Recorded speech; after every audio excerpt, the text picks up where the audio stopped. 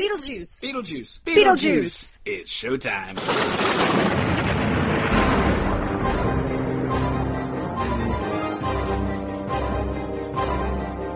Welcome to the Beetlejuice Minute, where we discuss Tim Burton's Beetlejuice minute by minute. I'm your host, Julianne Fay, actress and owner of CinemaBliss.com, and my co-host today is Barry Rathman. I am not an actress. I am more involved in the sound part of making movies. Happy Wednesday, everybody, for minute number 64 of the Beetlejuice Minute. We start with Juno berating the Maitlands for using Beetlejuice instead of handling the Dietzes themselves, and for being photographed, and for letting Otho get the handbook. It's a lot of strikes against them, isn't it? Also, they do not want to provide proof of existence beyond death, and the Maitlands are screwing that up royally.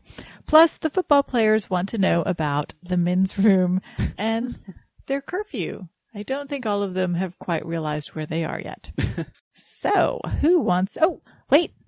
I also must welcome back. She has not left us yet. Hi. Miss Chris Perez-Webster. Hey. Thank you for having me. Yay. We're happy you're here. Who wants to start? Anybody got thoughts? So they don't want to be photographed and they don't want to provide existence of life after death, but they're supposed to hunt them out of the house. Well, a lot of people discount that and say they're crazy, kind of just like all the people who swear they've seen UFOs in Arizona. Yeah. The people that have been abducted by aliens and they have proof. And Don't make this weird. Yeah. but that's, same thing. Same concept. I'm not saying it was ghosts. But it was ghosts. No. Swamp gas refracted off a pocket from weather balloon and Venus. Well, I think Barry has something that's going to tie into something I was going to say. I paused the minute for, every once in a while I end up pausing while I'm taking a short note or two. And I noticed that the people who are beyond the /purgatory/ civil servant area, the people who have made it to the great beyond are indeed sitting in a very blue room. Looks like a movie theater. It does look like a movie theater. So would you consider maybe this welfare office of sorts kind of like the reality TV of the afterlife for the dead? They just watch all the people who haven't quite passed over yet for entertainment. I was thinking of it more like a waiting area because you're really hoping that your loved ones make it through. So they're just, they've made it to beyond, but they're kind of hanging out saying, okay, well, is Susie coming? Well, the Mars Attack skeletons have been waiting quite a long time. Oh, yeah. Oh, they do look like they're from Mars Attacks. How funny. I didn't think that. And you also see a woman with red hair and sort of a Blues Brothers looking kind of. Yeah, that's the most noticeable person for me. Yeah, because he's just kind of staring at you. And I'm not sure if Burton's gone on record in saying this or people are just, projecting, but the idea of the movie theater looking into a movie theater, I'm assuming when you actually saw the movie in a theater, it was like, oh, the living and the dead are connecting. They're watching us or we're watching them. Ooh. I like it. Kind of like an infinity mirror or something. Something else I noticed. This is kind of odd. At first, I didn't realize that the lights behind her say office. I was trying to read it like numbers of some sort. That's what I was too. I made that mistake on my first watch through the minute, and then I watched it through a second time, and I realized that you're seeing her office from the outside because you can clearly see office. And I was like, well, that was dumb. Not everything can be an Academy Award-winning set design. Yeah. But here's something creepy. Oh, I meant like on my part, like trying to figure out, okay, what is that spelling out? Well, I thought it was just like the ticker number, I thought serving it was numbers number too. Yeah. But then I thought the numbers aren't right either. Yeah, exactly. But speaking of award-winning, I don't know if it was nominated for anything, but I did notice something interesting when I was looking at The Office the second time around. I noticed that the stalactites and stalagmites, the whole cavey-looking thing in the background, if you look at it paused, it also looks like there's some teeth. in there. There's some like a whole jagged set of teeth, and it's only on one side, which then makes the whole thing kind of look like it was maybe some deformed dinosaur thing. Are we inside a sandworm? Ooh. Oh. I don't know if anyone's ever thought of that one before. Ooh, that's intriguing. Yeah. Maybe a fossilized sandworm and they turned it into, I love it. Sweet. So apparently, biology works post-death. Yeah. That I He's was kind of like, doing a little dance over there. he needs to use the bathroom. Well, I mean, yeah, I guess they've already established that biology works because Well, eating, kind of. eating Beetlejuice and eats a lot.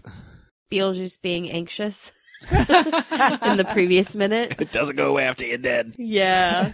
So, I mean, yeah, because that's definitely biological. So, yeah.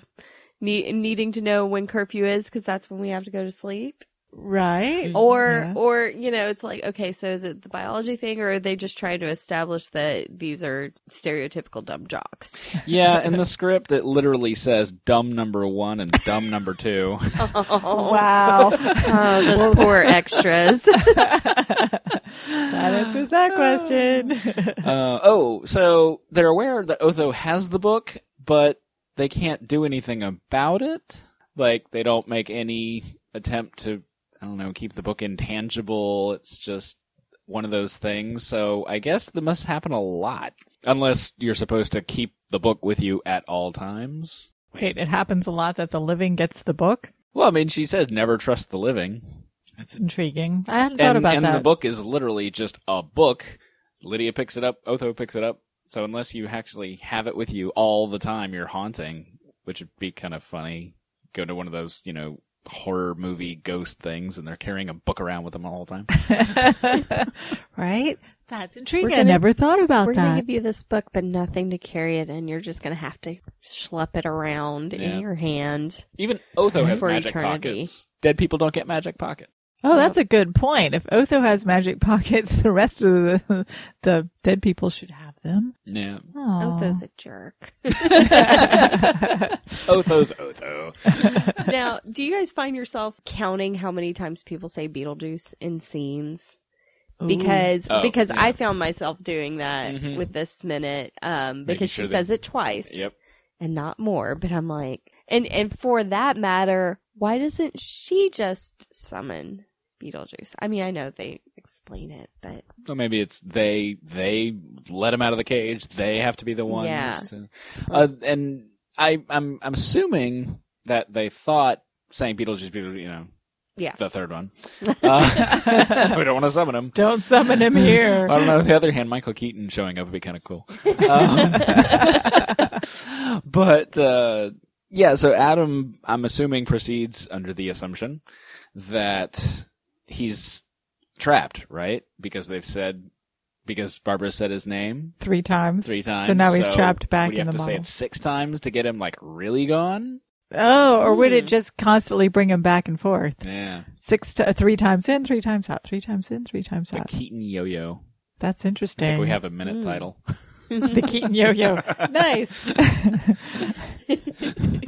And on that really mind-bending... Oh, one other thing. I just love the he survived joke. It's just fun.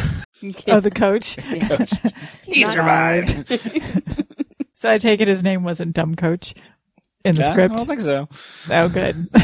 Nope, just says coach with a capital C. And on that note, I really have no segue for this, so I'm just going to say adieu and farewell to everyone out there. Bye. Auf Wiedersehen. Until next time, save us some popcorn and we'll see you soon at the Beetlejuice Minute.